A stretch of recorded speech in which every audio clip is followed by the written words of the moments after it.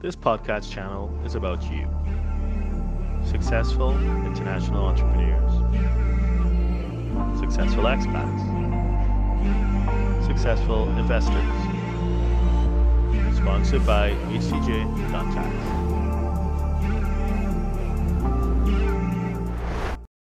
All right, and we're recording and we're live. Welcome to HCJ.tax, a firm where we try to create these videos that demystify the sometimes confusing world of cross-border tax and compliance.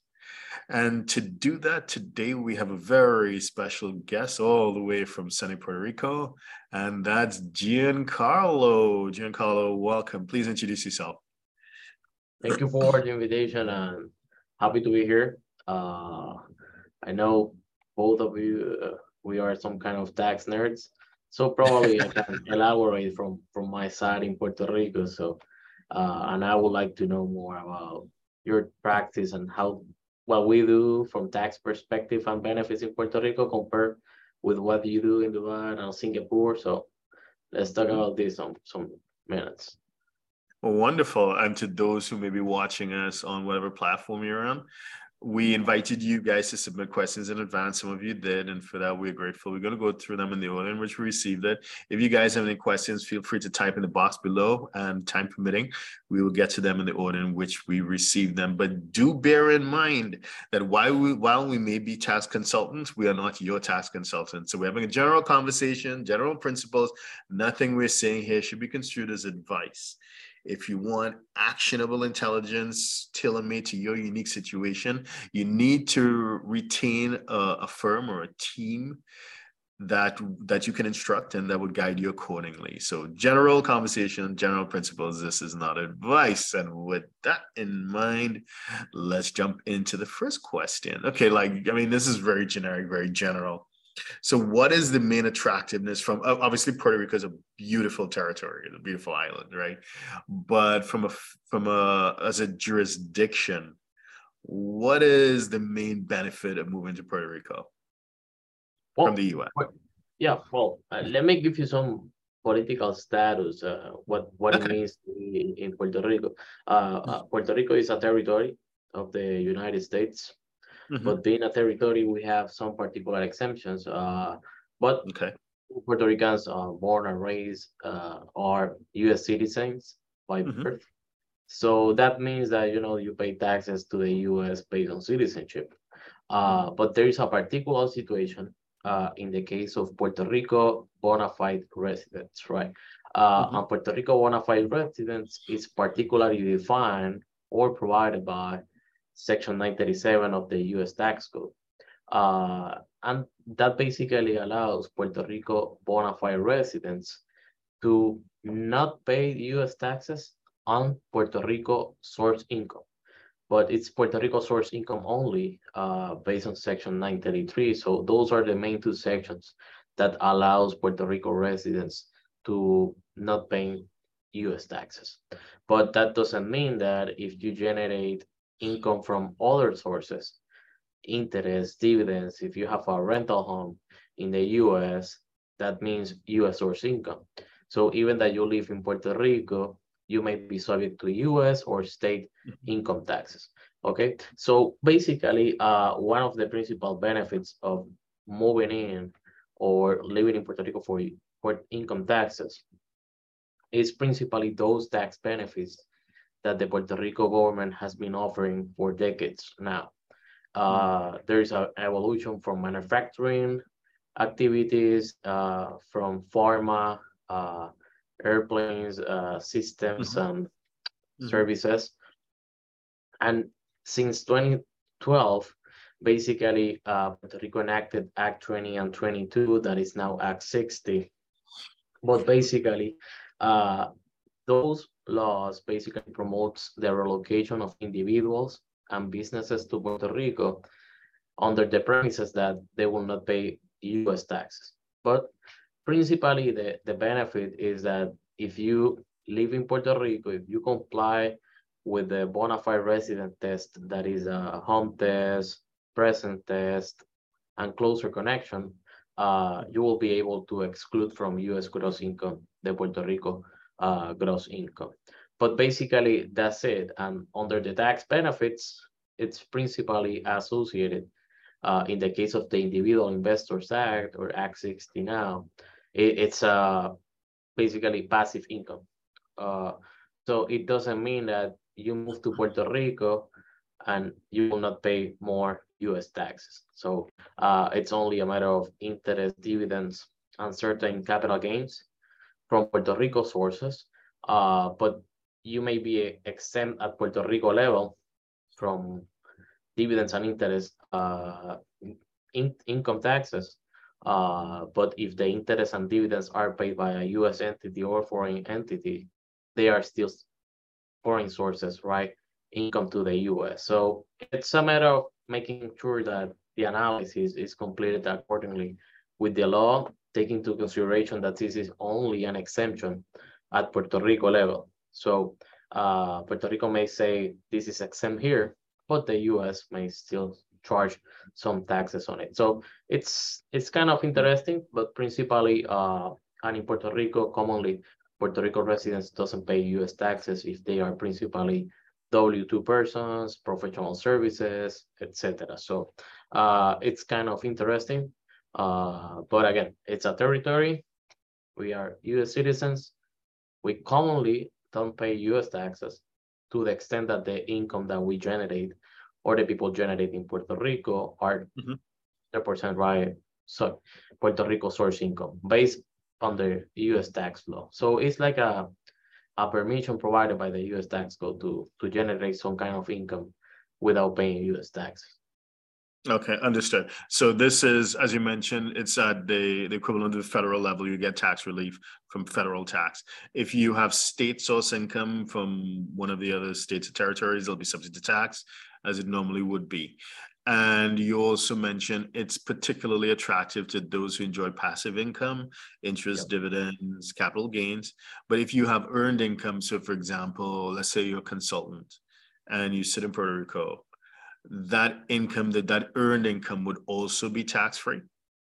Yeah, well, basically, the earned income and the service income part is not free nor tax-free. There are tax benefits for that. And basically, that's another disposition that was previously under Act 20, now under Act 60. And this is the Export Service Act, or the export tax benefits, that basically allows a company or an individual to relocate to Puerto Rico or open a new company in Puerto Rico and export services from Puerto Rico to any part of the world. So if they provide the services while working in Puerto Rico, that you can say, hey, if you provided the services in Puerto Rico, that's Puerto Rico source income as described by the Puerto Rico tax code and the US tax code. That will be subject to a preferential tax rate of 4% tax. That is a flat tax of 4% tax. And if it is a company and the income that is generated is subject to the 4% tax, dividends paid by that income from that corporation are fully exempt. So that basically means that certainly if there is an owner employee, you need to analyze if they need to have a reasonable compensation, that he needs to pay their Social Security, Medicare taxes, some kind of income taxes on his part. But certainly dividends paid from retained earnings accumulated from the export service activity are exempt at the individual's level. So one of the best strategies is certainly to, if the owner is a Puerto Rico bona fide resident and the corporation that provides the services is a Puerto Rico entity, dividends paid by that corporation are treated like Puerto Rico source income under the eyes of the IRS. So you will pay, or the company will pay 4% tax. Dividends received by the owner will be fully exempt at Puerto Rico and federal level. And the owner may pay some kind of income taxes on his W-2 income and any other income that he may generate. But in Puerto Rico, commonly you will find the combination of individuals investors as owners of the export service activity as well. So they may have dividends and interest from other sources that will be exempt in Puerto Rico, probably interest and dividends paid by U.S. corporations or in investors' accounts in the US or any other part of the world will be subject to federal taxes. But in the case of capital gains, they may be exempt in Puerto Rico. And in the case of capital gains, it's very important to take into consideration what the IRS says is that the capital gains has principally two rules applicable to Puerto Rico residents. If they are private equity, it depends on the holding period, right? If you move to Puerto Rico and you hold that investment for 10 years before moving in, that doesn't mean that the gain that you realize after you just move will be Puerto Rico source income, right? The IRS always say, hey, take a look back and let's calculate based on your holding period. So that's one of the principal errors that occurs. And the other side is the marketable securities that is based on fair market value as of the date of movement to Puerto Rico. So those individual investors decide, hey, if my investments were down at the time that I move, I may have a loss or minimum gain in the US, and any appreciation after moving to Puerto Rico is the one that will be treated as Puerto Rico source income. So it's a matter of analyzing correctly each taxpayer and what they have on their pockets to see how it benefits each one of them. Yeah. Okay, so if I get it, so you have a company that's properly domiciled in Puerto Rico, and the nature of its business is export, so it doesn't have domestic source income. Then the corporate tax would be 4%, right? The corporate tax is 4% tax to the extent that it is export service. It's export service. Yeah. And if it engaged in some sort of Puerto Rico domestic activity, then what will be the corporate tax on that? Well, it's fluctuates from 18.5 up to 37.5. So it's dramatically, they change. Yeah. Okay. Understood. So I think that's pretty clear. So it's very attractive to those on so-called passive income, particularly capital gains. If it's a company, you just need to make sure that company is internationally focused, not domestic to Puerto Rico, and you get that 4%. But the dividends that are derived from it would also be tax-free, at least at the federal level. Okay, makes a lot of sense. So I noticed that you said it was Act 2022, which has now become Act 60. Yeah. So what have been the big changes from a legislative perspective recently? Okay, well, Act 20 and 22 were enacted in 2012. In 2019, the Puerto Rico government basically decided to consolidate all the tax incentive in one law. It's an Act 60 now. So that includes manufacturing, pharma, tourism, industrial, creative industries, etc., and includes as well individual investors and export services. Act 20, principally, that was the Export Service Act, requires basically only to the exportation of services and didn't have any particular requirement.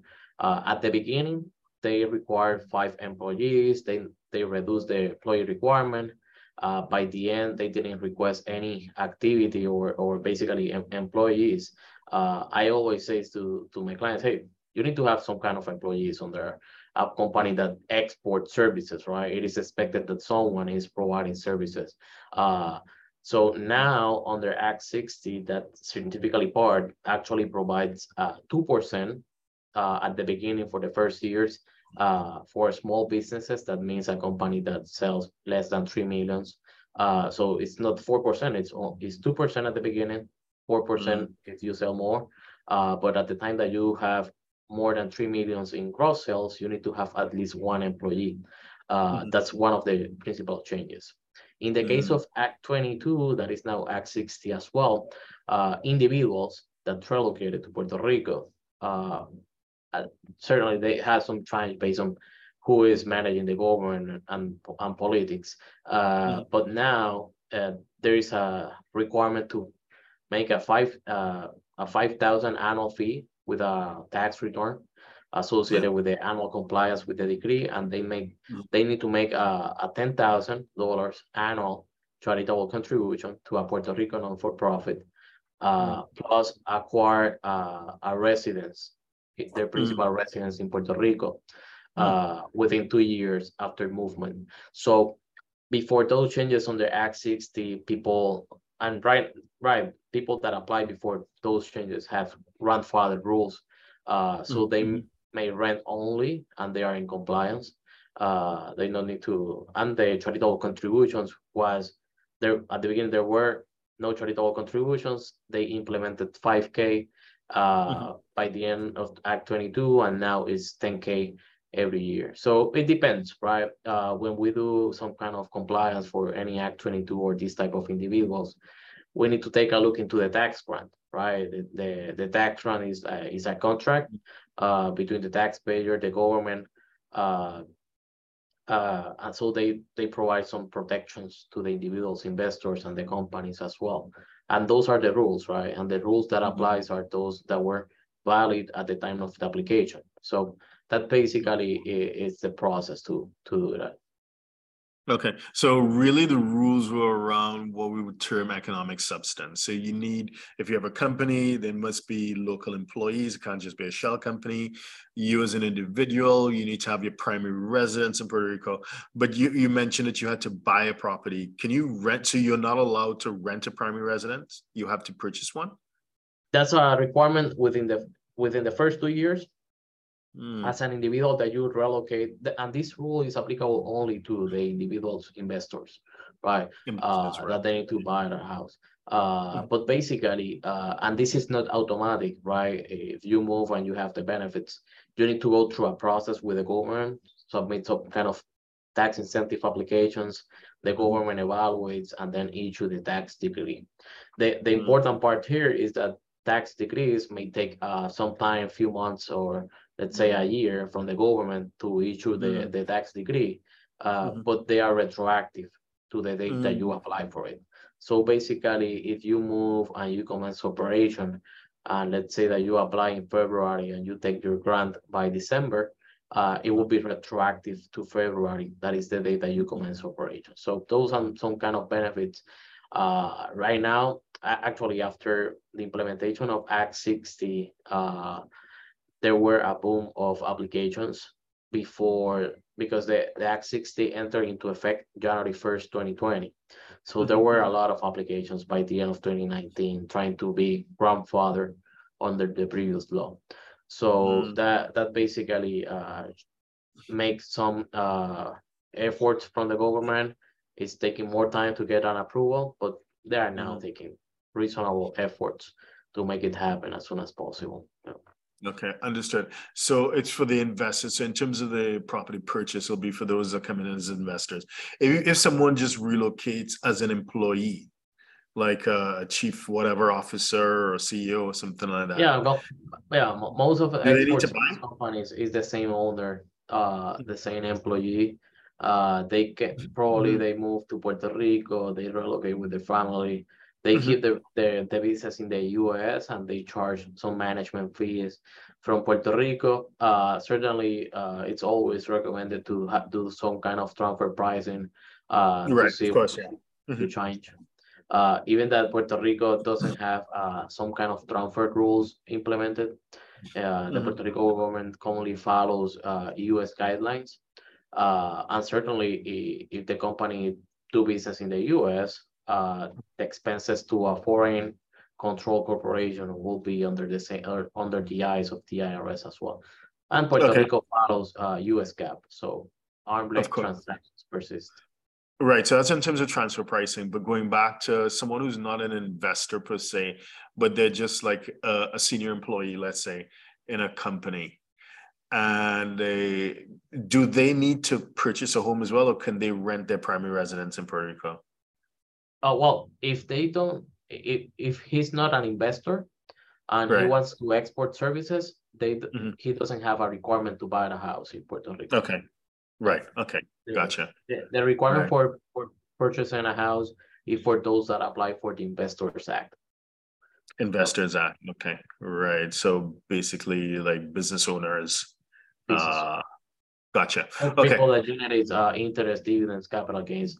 That is the exemption provided by that side of the law. Okay. Understood. Okay. So clearly, it's very nuanced. You can't just say, hey, I'm going to move to Puerto Rico and I'll be living tax-free. They're very, very intricate laws to read and to understand and to comply with. From your experience as a professional, like what are the 3 or 4 main mistakes that people make in moving to Puerto Rico? What things do they not really understand and they mess up? Well, commonly, it's a closer connection issue, right? But they commonly fail with the closer connection stuff. Mhm. Let's say about keeping, and for example, this is a married taxpayer. His wife didn't want to move to Puerto Rico, so he Mhm. keep she keep living in the U.S. mainland with their kids. Certainly, Mhm. under the guidelines provided by the IRS, closer connection means that your closest family is with you in the territory. Mhm. So Mhm. that certainly exposes the taxpayer to be non-compliance. And basically, for bona fide residency, the taxpayer needs to comply with the 3 tests. It's not Mhm. one of another. So he needs to comply with presence test. He needs to comply with a closer connection and the tax home. So he needs to comply with 3. He may be in Puerto Rico for more than 183 days. He may work for a Puerto Rico entity or from Puerto Rico, but if he doesn't comply with closer connection, that certainly exposes him for non-compliance. Another error is to think that basically capital gains for Puerto Rico is a full exempt territory. Capital gains, it depends on what's the asset, right, that generated that gain, especially as I mentioned with respect to marketable securities versus private equity. If it is real estate property located in the US, that's still a US source income. Yeah. So most of them think, hey, I'm moving to Puerto Rico, I will liquidate all my investments right after my movement. And when you take a Mhm. look into the holding period or the Mhm. acquisition date, Yeah. there's nothing to be allocated to Puerto Rico. Okay. Yeah, those are the main errors that I have seen. Keeping your days, right? It's an issue that is very important. There are Mhm. free apps. There are many ways to keep your count your days. It's very important to do that. And another error that we have found that it's right, you can fix that crossing your fingers with the meetings with the IRS is to notify correctly the IRS, right? There is a specific form that is filed with the US. Mhm. So you need to notify the IRS that you moved to a US territory on time. Okay, it's due Mhm. by the same due date of the first 1040 right after your movement. So it's very, very important to notify the IRS accordingly. And that means that you need to update your address, right, with all the stuff. Yeah. Mhm. And Mhm. use a Puerto Rico banking institution, at least for your ordinary expenditures, right? Pay your bills, pay all the stuff so you can demonstrate that you have closing with the territory. Okay. So physical presence, closer connection, tax home, right? Yep. So I've heard people say, hey, the best thing is about this opportunity is that you have to move to Puerto Rico. But then some people say the challenge with this opportunity is that you have to move to Puerto Rico because, everybody's different. And for some people, it's not what they want to do, right? There've been, there's obviously an interest, I guess, in certain discussion groups that I see online would somehow figure out a way of taking advantage of this incredible opportunity without actually moving to Puerto Rico. Are there any loopholes at all, or have they all been closed up in the last few years with changes in the law? Well, yeah, well, probably, and this is a very, very loophole or gray area on compliance. It's a matter of how it is defined as, right? Residency in Puerto Rico tax code means a person that live in Puerto Rico at least 183 days, or it is Mhm. domiciled to Puerto Rico. But the other Yeah. part, if you take a look into the Section 937, one of the close present test options to be in compliance with the IRS and the US tax code is to Mhm. be no more than 90 days in the States, in the US mainland. Mhm. So for if you comply with the tax form, with your closer connection to Puerto Rico, But in the case of present test, you are no more than 90 days in the US. You may say that you comply as well with the present test in the US and claim Puerto Rico residency. But that only works for passive income, right? Because if the person is dedicated to export services as well, in addition to the passive income, the source of the income will be attached to the location that you provided those services. And those are some loopholes, right? But expose you for other issues with compliance, especially when you are a business owner. Let's say that you operate as well an export company in Puerto Rico, but you don't want to be in Puerto Rico. Then those services will be attached to the location that they were provided. And I forgot to mention another common errors that occurs is a person that open a Puerto Rico entity, transfer all his contracts to the Puerto Rico entity to export services through the Puerto Rico entity, but he wants to live 9 months in Puerto Rico, 3 months in the US. Those 3 months are US source income. So you may expose the Puerto Rico company to be considered a foreign corporation doing business in the US, subject to US income taxes, subject to branch profit tax. Exactly. The salaries received by the employee living in the US for those 3 months will not be excluded by Section 933 because those are US source income services provided while living or working outside of the Puerto Rico. So those are things that are commonly analyzed in the process.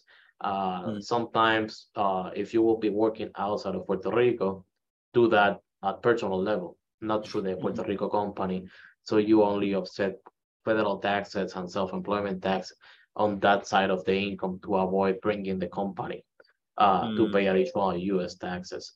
So those are issues that we commonly handle to make sure that there are full compliance and clients wants to sleep well. So yeah.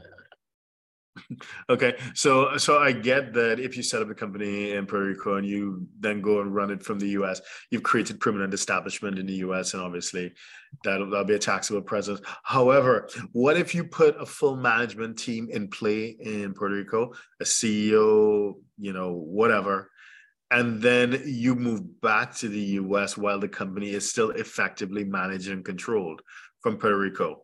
So does it matter that maybe the 100% owner sits in the US if they're full staff operations in Puerto Rico?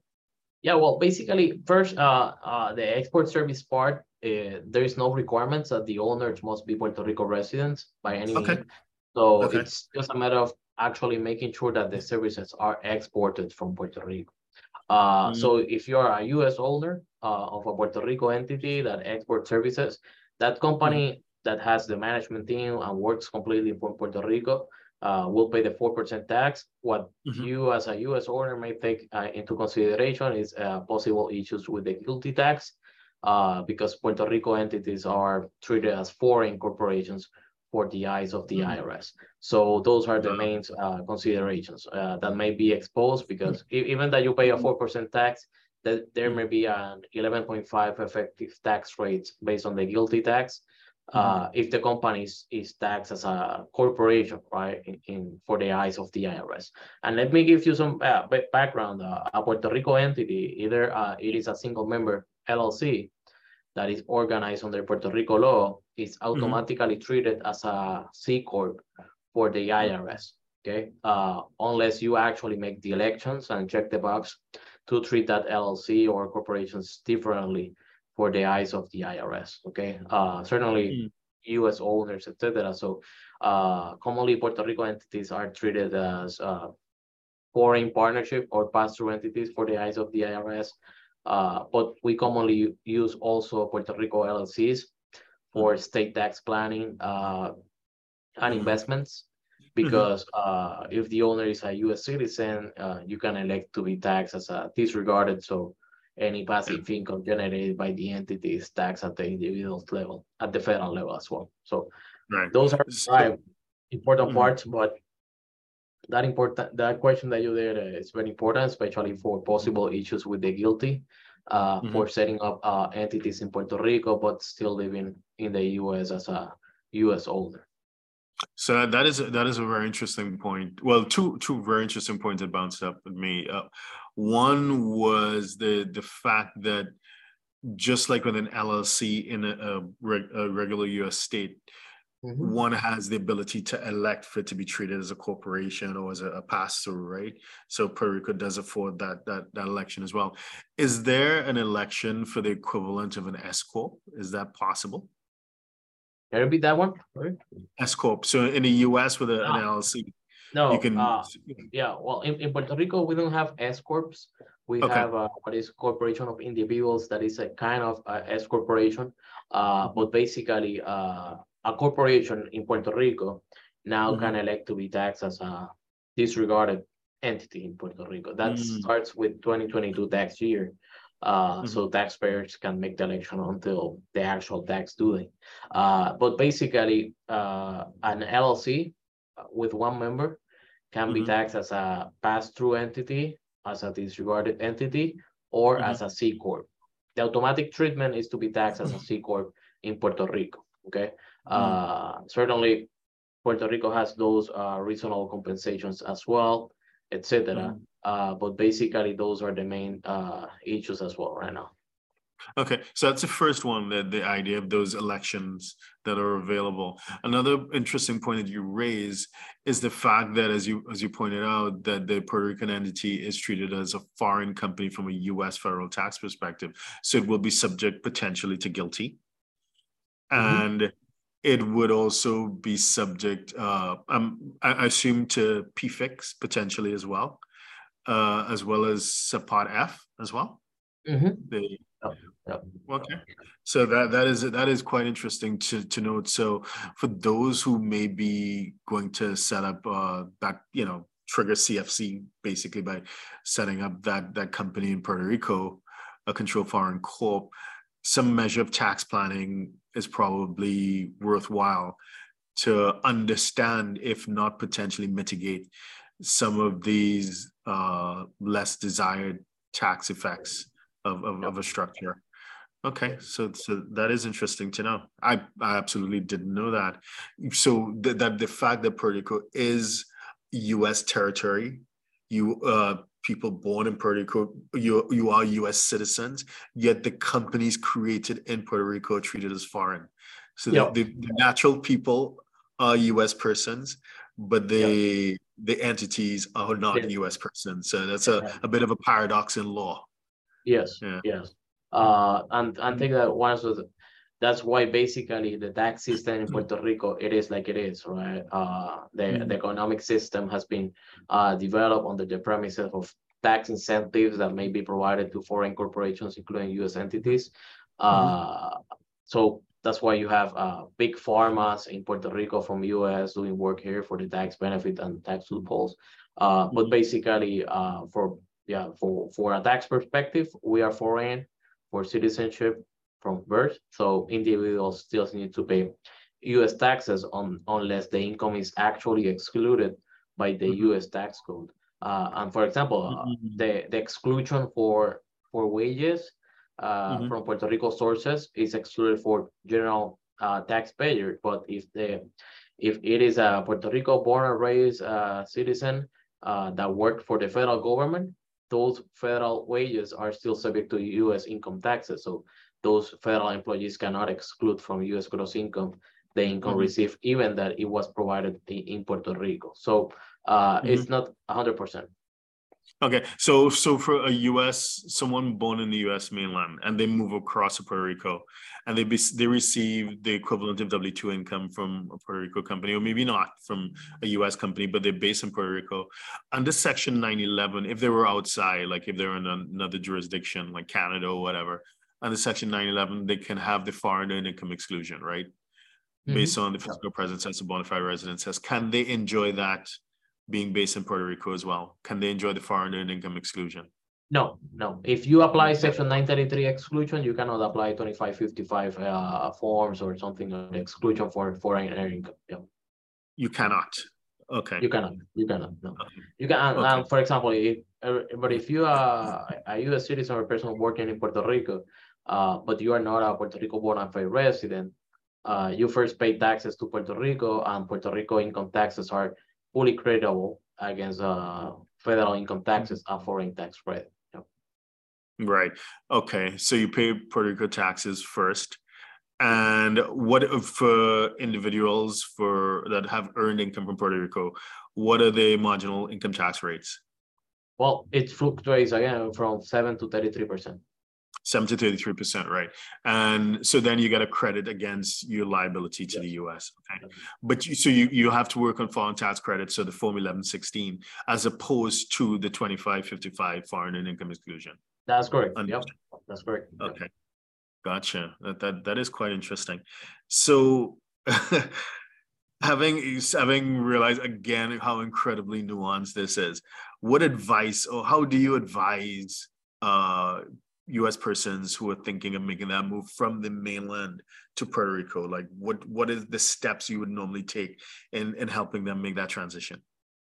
Well, commonly at first act, if you're actually willing to move, right, and to comply with the U.S. tax law, because this is a full exemption, but it's provided to the extent that you comply with the U.S. tax law. Because Puerto Rico will give you the exemption, right, if you comply with the grant, etc., with those check marks. But you need to comply with those tests provided by the U.S. tax law.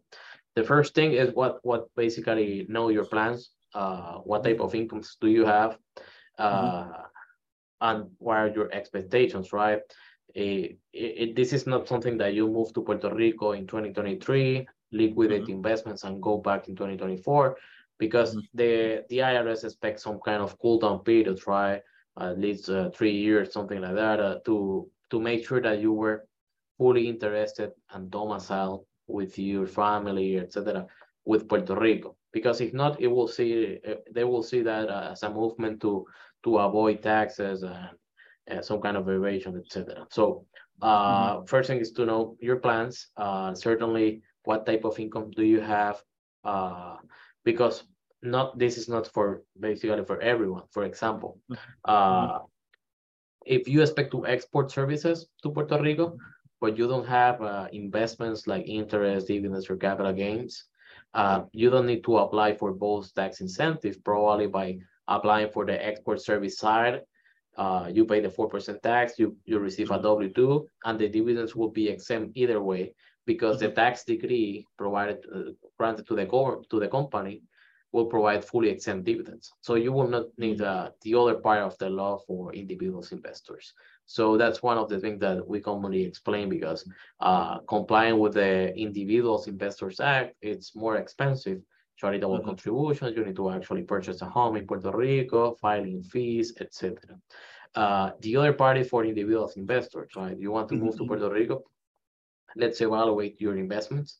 We can calculate some projections or expected tax liability in the future, depending when you liquidate your investments, especially on marketable securities and in the case of private equity, right? Because if you hold those investments for many years, you need to hold that additional years after moving, because it is not the same rule, right? Especially if you have the person have kids, if they are willing to move to a Puerto Rico school, or if they are in a school that allows them to live there, that's different, because they may keep U.S. residency because they have a place to live, and that they are not required to live with their parents, okay? But if one of the parents needs to be with their kids, that will trigger issues with closer connections, okay? So those are the principal questions that we commonly raise. Investments, Puerto Rico now, it's very similar to the US with respect to information.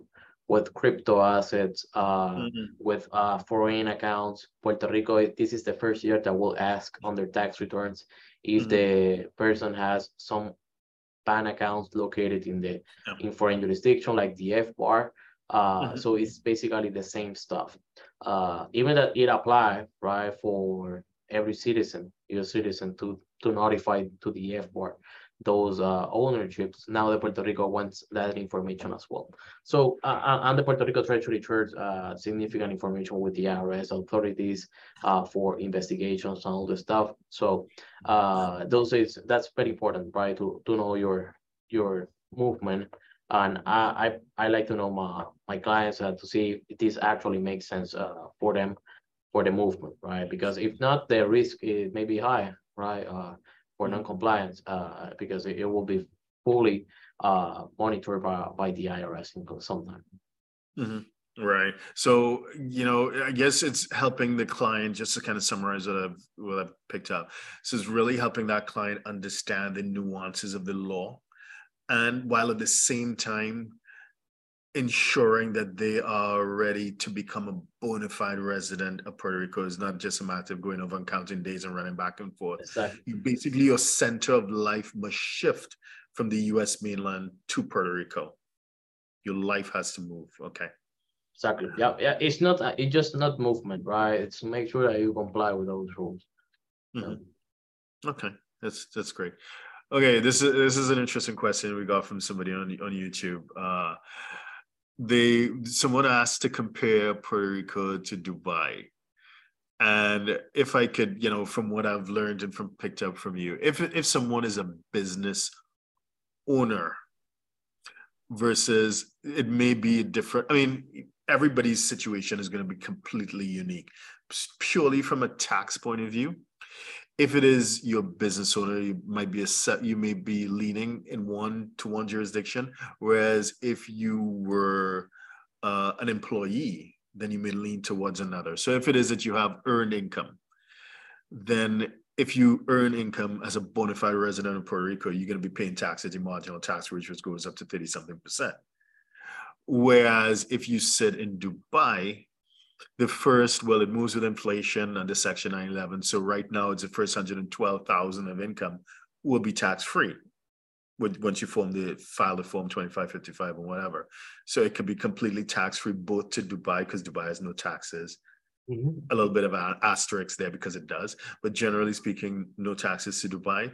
And at least the first 112,000 can be tax free to the US. Above that, you pay to the US. So again, generally speaking, if you are a lower to mid level income earner, then maybe Dubai will be better off for you. If it is that you are an investor, because of the benefit with no capital gains, then Puerto Rico is definitely the one for you, because being a resident of Dubai is not going to shelter you from US capital gains taxes. If it is that you are a business owner trying to run a company, you're probably not going to be much better off either way, because guilty is going to catch you. So that it really depends on your portfolio, what your income streams may be. But generally speaking, I think those are some of the considerations as a U.S. taxpayer. If you're not a U.S. taxpayer, it's completely different. Okay. Any thoughts on that? Any feedback on that? No, it's kind of interesting, but certainly you learn correctly what Puerto Rico rules are. But Yeah. it all depends, right? Principally with the line that you said, that streamlines of income, that Yeah. changed basically everything from the decision making to see if Puerto Rico actually makes sense or divide, etc. Because certainly Puerto Rico is kind of the only places, small amounts of places that you can keep your citizenship, right? Still a U.S. citizen, and don't Mhm. pay U.S. taxes on capital gains, certain passive income. But it's important, right? It's not only the type of income that you generate, it's the source of the income that was Mhm. generated, right? Mhm. Because you may be fully exempt at Puerto Rico on interest and dividends, but they may still subject to U.S. taxes because they are foreign sources. Yeah, exactly. So that leads us to another topic, I think, another question. How sustainable is all of this? Because there's a sense, when you look at the narrative in the international tax space, they talk about a global minimum tax. They talk about income should never go untaxed anywhere. The EU puts pressure on its member states to close those not just loopholes, but tax incentives that skew the movement of labor and capital. Even Dubai, the bastion of tax-free life, taxes are being phased in. Some years ago, we had the introduction of their sales taxes, which is VAT. Now you have the imposition of a corporate tax for domestic facing companies. And there's probably a consensus, a quiet consensus among tax professionals that say in the next 40 to 50 years, Dubai is going to have taxes like everywhere else. So Dubai is the last man standing, is going to fall soon. Puerto Rico, what's your sense? Obviously, you don't have a crystal ball, but what's your sense? How sustainable is this?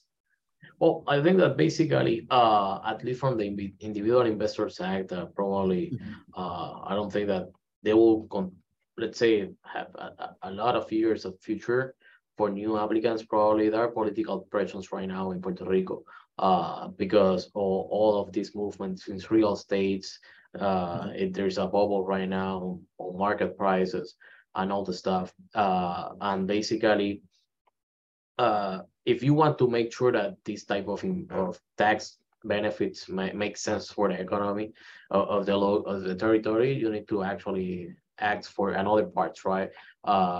Right now they only have to or purchase a home in Puerto Rico, but let's say to invest in or put their cash on Puerto Rico financial institutions, so you can like some kind of boom the availability of funds in Puerto Rico financial institution to provide loans, etc., for the economic movement.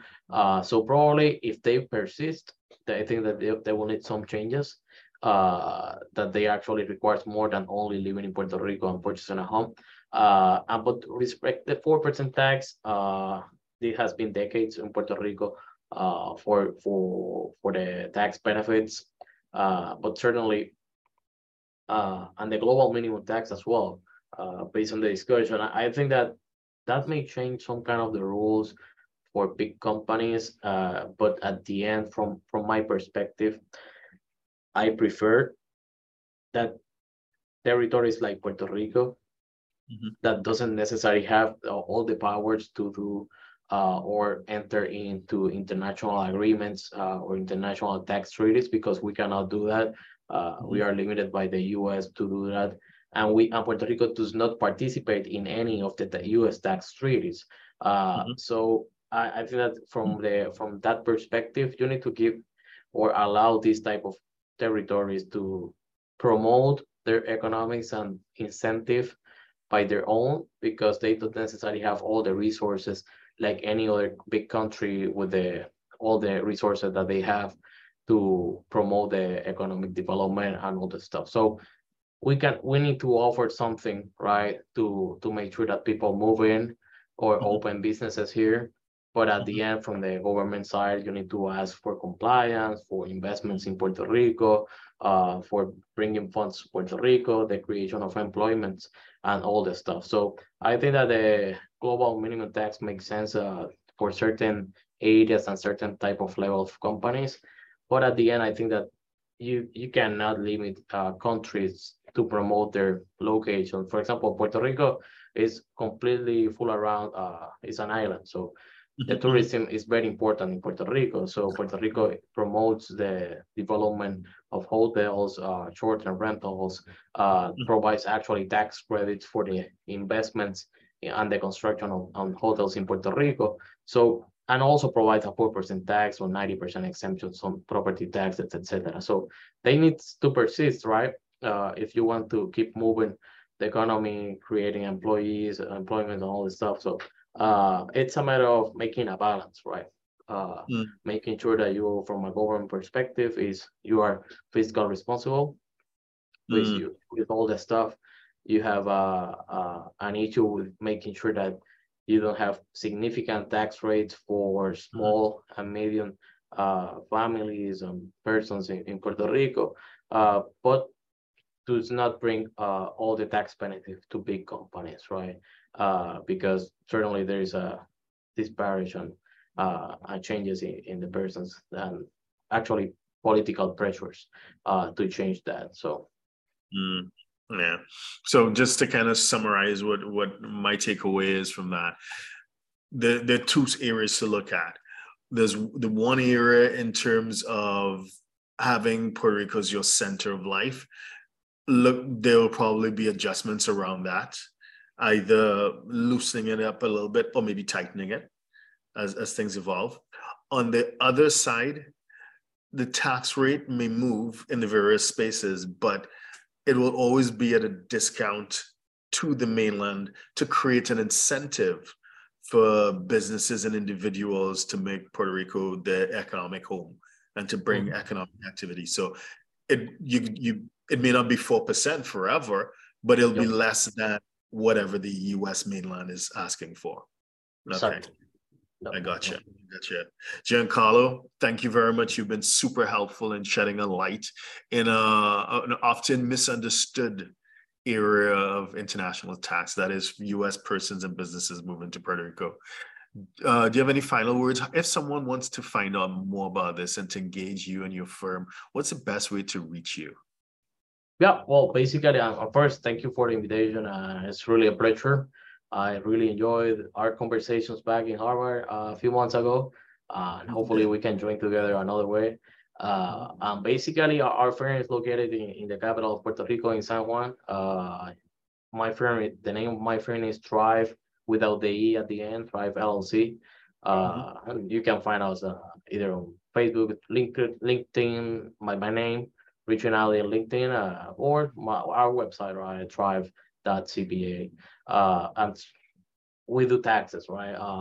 I love all this stuff and making sure that the compliance is very, very, very good. So, and I really enjoy talking with people, persons like you that are really interested in this conversation. And I'm following you, all the short videos you do, so I'm keeping informed on what you do.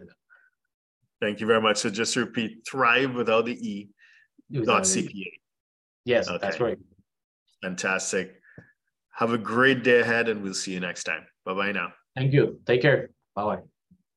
So if you're a 6, 7, or 8-figure investor, entrepreneur, or business owner who needs a tailor-made solution from a qualified team of professionals, we can help you achieve the international lifestyle, the freedom, and even the tax savings you're looking for. Visit us at htj.tax and live that international life.